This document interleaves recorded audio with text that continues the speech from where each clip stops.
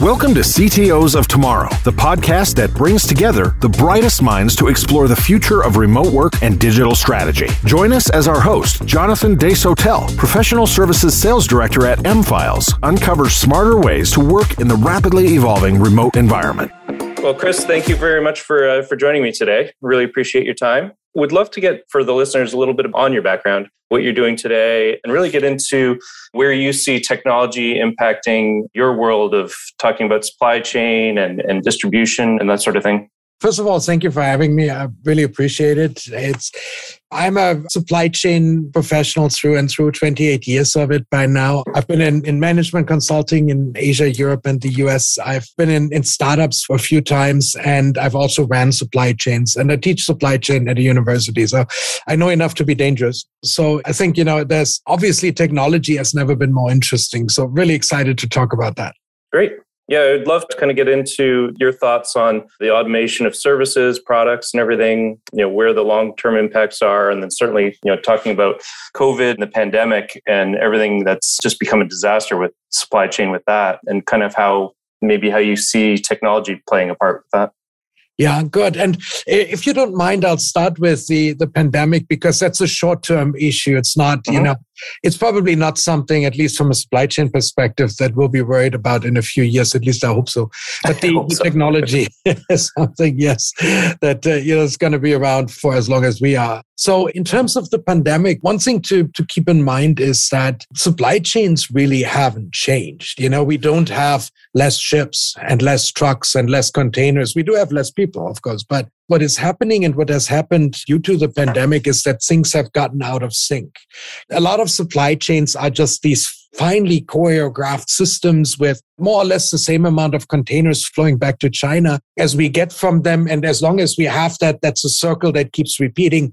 Everybody has containers. When containers are suddenly sucked up into the middle of the country where people use them for inventory and things like that, now suddenly there's less containers going back. When orders from Asia for American products decrease, there's less containers going back. Suddenly we have this imbalance that then, of course, leads to big problems. China in 2021 manufactured twice as many containers as they did in 2020, because of these imbalances. And we see them all over. We see them with truck drivers. We see them with, obviously, the delays in ports and things like that. And one thing to keep in mind is, in all of this, is supply chain professionals are as good as they come. They're as good as professionals in any other field. They're highly educated. They're highly motivated. They have a great sense of right and wrong.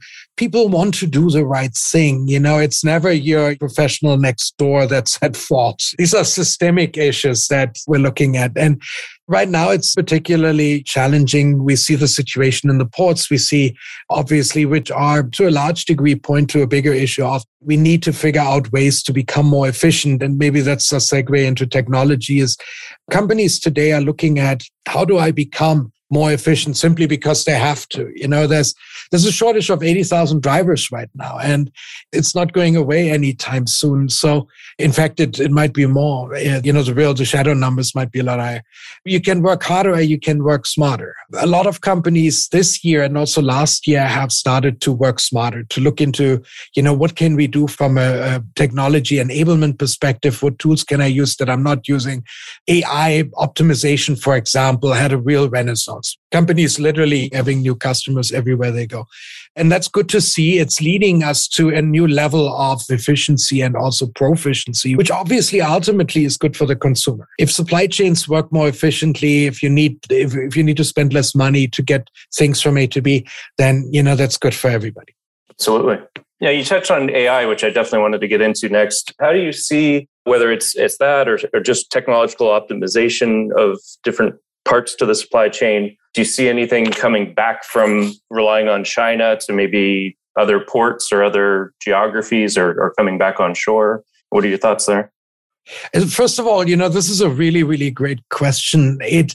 AI is undoubtedly the biggest technology in this decade, second to none. On one hand, we have all of the robotic automation that's going on, tuggers, pallet jacks, forklifts that are being automated. And that's where we see a couple of really, really interesting technological paradigms kind of being tried out between people who use markers in a warehouse and people who use LiDAR and cameras, for example. And so far, the cameras and the LiDARs, by the way, are winning by a far margin.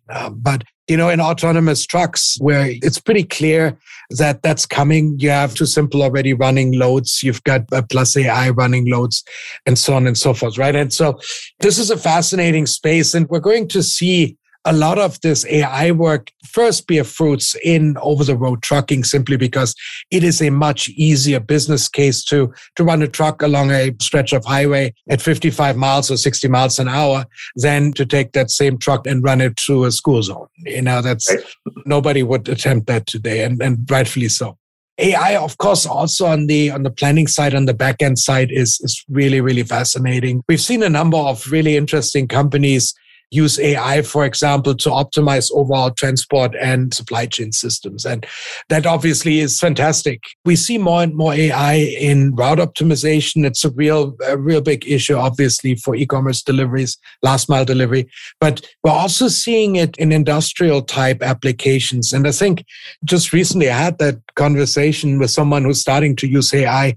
We talked earlier today, and you have to go in phases. The first thing people tend to do is they use an AI type optimization. They optimize a situation, and then that static result is put into execution, and you go and do whatever you found. But of course, it's a continuous learning loop, right? And a continuous feedback loop. And so the way to use AI really comes down to is that you continuously measure how well you're doing, and then feed that back in to change the algorithm itself. We're finding that maybe 60% of drivers are only satisfied with their routes. Well, let's take a few variables that are directly correlated to driver satisfaction and bring them into the algorithm.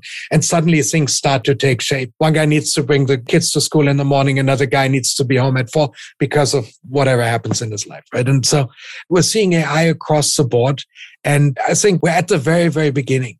Right. And the one thing I always remind myself of is think back to the first automobile. I think it was 1886, right? Daimler, right? And that, first of all, it looked like a horse cart because that was the mold, right? That was the model. But even into maybe the 1900s, cars were all still, from our perspective today, very clunky. When you bought a Rolls Royce, you just bought literally the drivetrain and the engine, and then you took it to a coach builder who then put the car around it, right? And you could specify what kind of wood and leather and whatever else you have in a roller you wanted. And back in those days, it would have been unfathomable to think about a Formula One race or a Tesla Cybertruck. We are exactly in that situation as far as AI is concerned.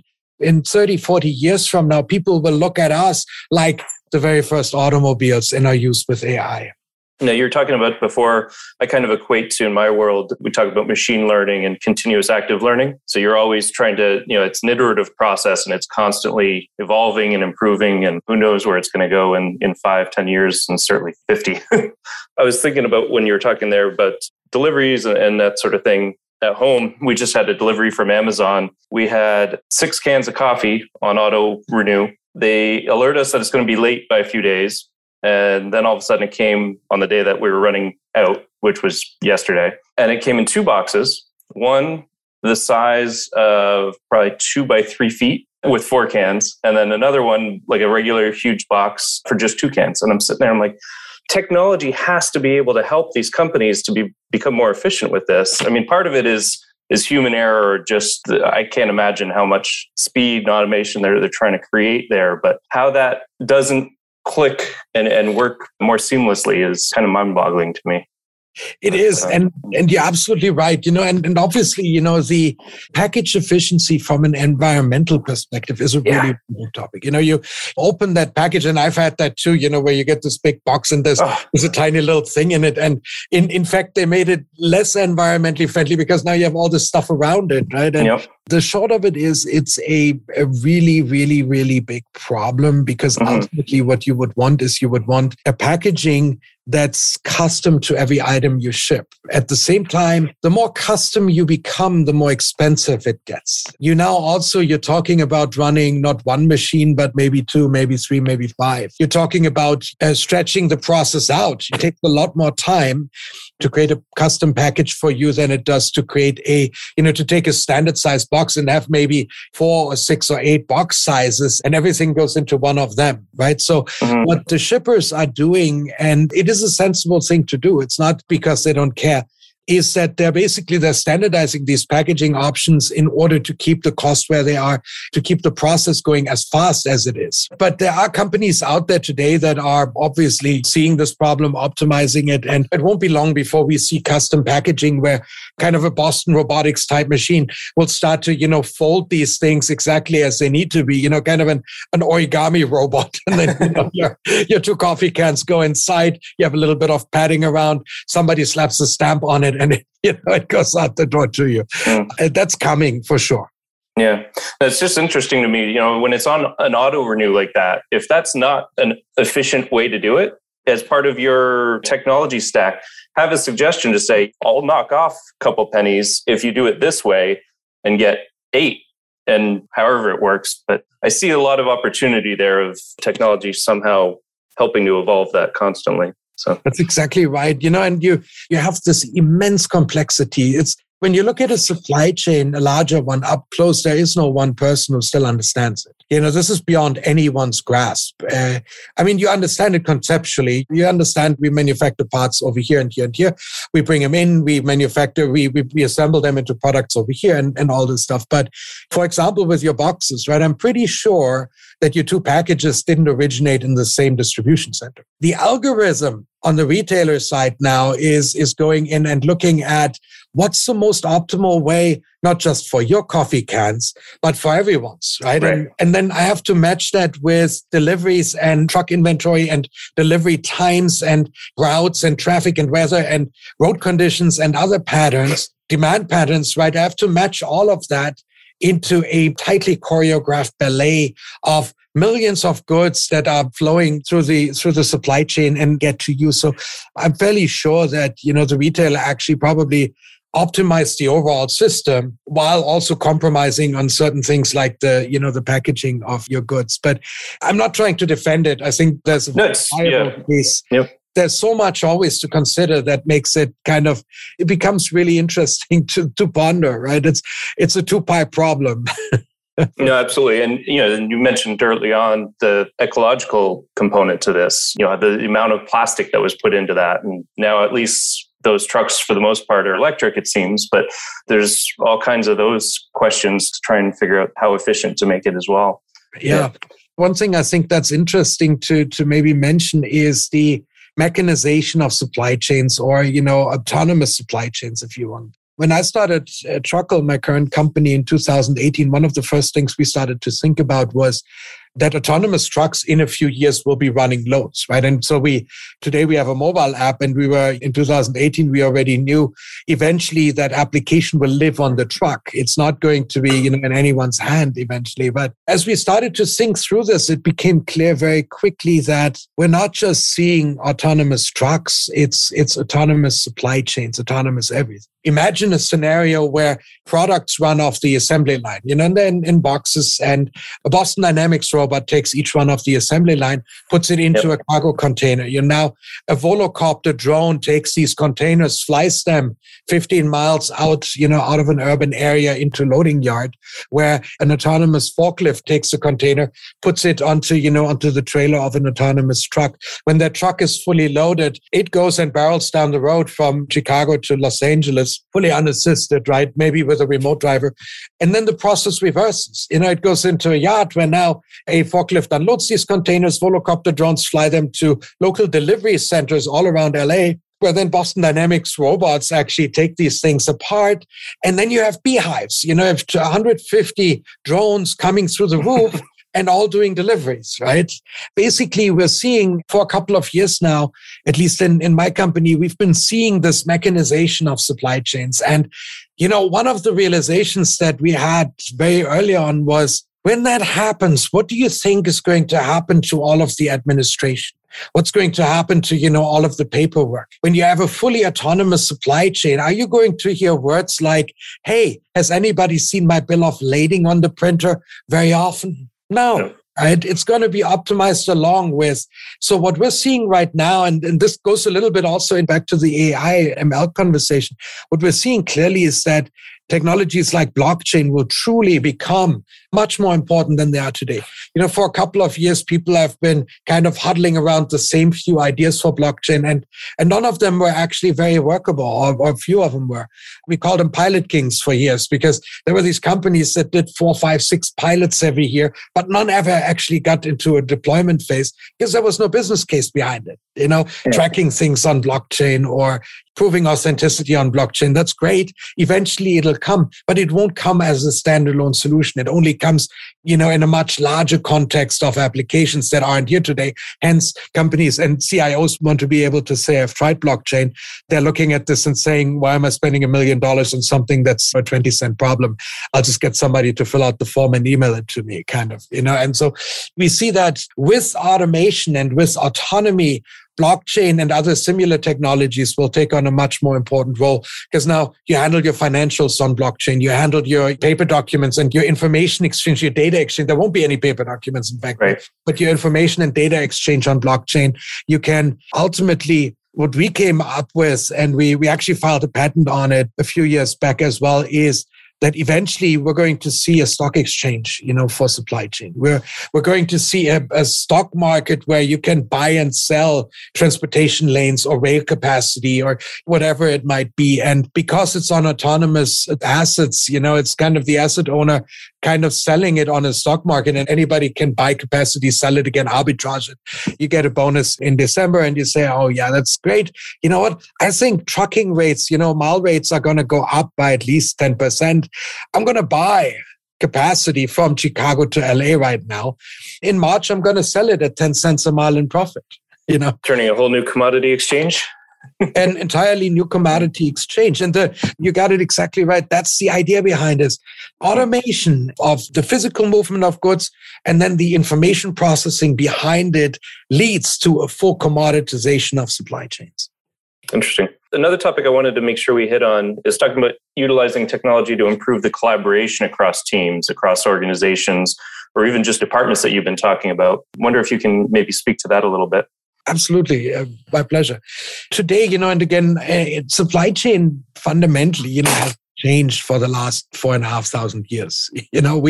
We've changed ox carts for trucks and things like that, sailboats for container ships, but the processes haven't really changed that much, and when you look at a typical supply chain, you have a recipient of freight, then you have a manufacturer. The manufacturer works with a third-party logistics provider that's an intermediary that orchestrates the process. The 3PL works with usually brokers. They work with transportation companies or with dispatchers who work with drivers. In that chain, every single entity is siloed. Every single one is completely isolated from the rest. Everyone has their own processes, their own systems, their own culture, their own objectives, their own people, their own resources.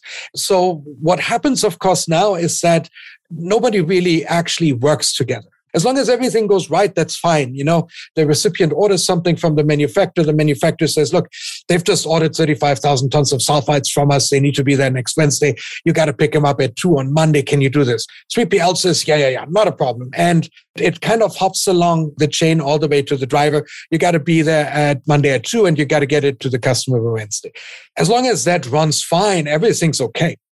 As soon as you have a small problem, everybody is kind of, is shaken out of shape. And people are chasing documents all the time. Can you send me your bill of lading, your manifest, your commercial invoice, your hazmat documentation, your standard operating procedure, special handling instructions?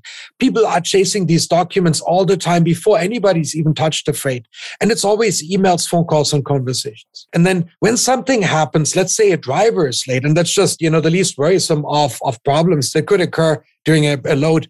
A driver is late. Now what happens is we did a case study with a large multinational chemical company, and we found that every time a driver is late, it takes 16 calls, conversations, and emails. It's not just one conversation. The manufacturing manager at the recipient end calls the warehouse and says, hey guys, have you seen that truck I'm manufacturing in an hour?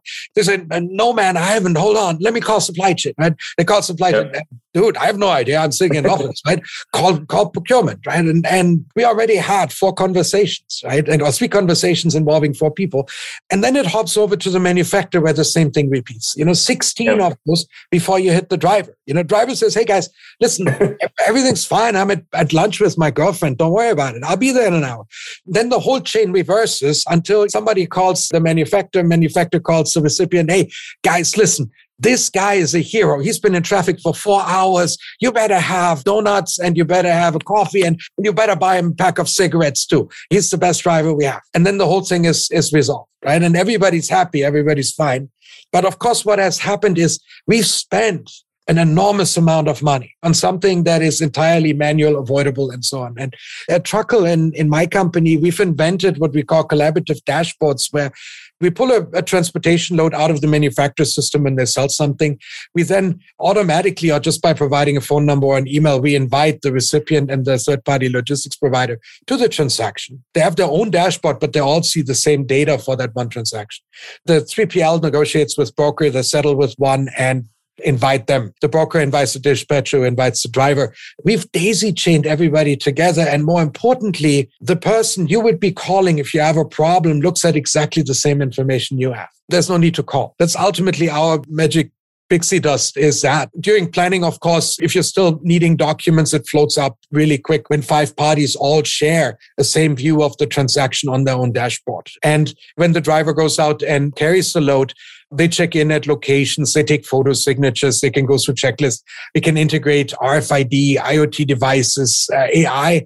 And now, of course, they collect data that then updates these dashboards in seconds. And now everybody's continuously updated. And by doing that, you've created a collaboration platform that everybody can use without sacrificing their own systems and their own processes. And everybody still does exactly what they do, only they have one dashboard that they all look at, and they save 1 to 2 hours a day per operator in each of those nodes because they're not just babysitting everybody else's phone calls. That's fantastic. Very similar talk track to a lot of the conversations we have about just managing documents and data for companies and then being able to collaborate and share that in real time. So speaking our language for sure. Yeah. No, this is great. Definitely not my area of expertise. So this has been fascinating to learn about some more of on the supply chain side and certainly how technology impacts that. Any other areas that you wanted to hit on? If there's anything else I can think of is that we are going to see the human element change quite a bit. A lot of times when I give talks about this or present at public events about it, the first question always is what's going to happen to all the truck drivers? Or with blockchain, are we going to all obliterate all of the, the back office workers? And I think it's really important to keep in mind that, first of all, no, not everybody's going away. Companies like Einride, for example, they have autonomous trucks. They've had them for years. And the drivers are simply in Sweden. When you get the truck, you actually get it with a driver. You just lease it on a monthly basis and they fly it out to wherever you are and then you just use it. But there's a driver behind it, right? It's just the notion of driver has completely changed. They have 8 displays in front of them. They drive more than one truck. They have 2 joysticks, right? They're not behind the wheel anymore. And so jobs will change. Obviously, we're going to see new jobs emerge. There's obviously a lot of jobs in the AI or machine learning arena that are going to emerge over time. Robot trainer, right? It's not a job that anybody would have considered, but things like that will come, right? Professional gamers already exist, right? It's, some students told me that I was pretty mesmerized that you have people whose job it is to teach other people how to play video games. They get paid for it. That was our crazy world. That was our biggest wish when I was growing up. That wasn't happening. The thing to keep in mind is a lot of it we just don't know. Things will change. If we go back to the beginning of the Industrial Revolution, the mid 1600s, 1680, 1690, something like that, even earlier. But if you were to time travel, or the two of us were to time travel back right now and 98% of all people are farmers, obviously, right? Everybody's in agriculture. If we go and we talk to farmers and we tell them industrialization is happening and machines here, you don't need to worry about shearing your sheep anymore and you don't need to make clothes anymore. Somebody else does that a lot more efficient, right? They probably would have had a problem with that as well, right? As we do today in many cases. But my point here is, if we had gone to these people and said, and they tell you, well, what's going to happen to us, right? And you tell them, well, in the future, there's going to be a professional class of people who earn a living by coloring other people's fingernails. They would have called you completely crazy, or cutting other people's hair. Or if you want to take it to an extreme, in a big city called New York, there'll be people who get paid a lot of money to listen to your dog's feelings. They definitely punch you, right? And probably rightfully so, but these things exist, right? And these things happen. So one of the things we have to keep in mind with all of this technological change is, number one, it's not as daunting as it may seem. We just have to be flexible. If we say I'm a forklift driver and that's all I do for all my life, it's going to be harder and harder and harder to find jobs. There's no two ways about it. Right. But if you're flexible, if you become part of the solution, then rather than, bemoaning the problem, then you have a universe of possibilities in front of you. And in fact, I'm jealous of anybody who's 20 years old today, because they're going to see multiple times the technological change that we had in our lifetime. Absolutely. We're watching football over the last couple of weeks. I don't know if you're a football fan at all, but the Cincinnati Bengals, the last time they'd won a playoff game, text messaging didn't exist. It's a crazy example of how much has changed in whatever that was, 22 years or something that they had. Yeah, so. Exactly. It's it depends on the Bengals, really. Hey, but it's true, right? And thinking back, we're the last generation that grew up without, electric everything. Right? I bought my first computer when I was 16 and I worked for it. I bought clothes at fashion shows and obviously they were only used once. So I sold them to my friends. And that's how I made enough money to buy my first computer, and that thing had 128K altogether. Yes. And it was fabulous. I had twice as much as everybody else. Everybody else was at 64, right? 64, yeah. In those 128K was a word processor and a small game and a table calculator. And it was phenomenal, right? We were writing programs for it and stuff like that. And we were completely mesmerized. And today, you'd laugh about that. You'd laugh tears.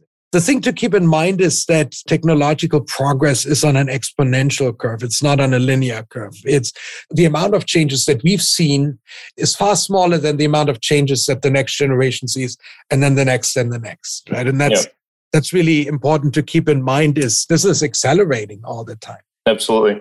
How we look at that with documents or really with data is that curve. The amount of, if you just think of email, that's even actually becoming a very small component as everybody changes to all these other ways of communicating, but also all the ways of tracking the data. So like what you were talking about with trucks, being able to hand off to a drone and then to an automated forklift and all these different components, all those data points are going to have to get cataloged and searchable and tagged. So being able to track all that so that you can follow every point of the way for a package or whatever, all of that is just going to be even more so exponentially increasing the volumes. So I think the nature of what a document is unraveling, right? We all kind of have an understanding of a document, but it's going to be much more of a series of event records. And it's obviously, once it's digital, it's fluid. And once it's on blockchain, it's also distributed and everywhere. It's highly fascinating to see that, now things like NFTs are playing into that, which I think will make a big difference in supply chain down the road as well. Interesting. Well, you've given me a lot of things to think about here that I hadn't put blockchain entirely into all of this. So thank you for that. I'll have to look into it. But I definitely appreciate your time. It was great to chat with you today and look forward to speaking in the future again. Thank you very much. It was a pleasure. Thank you.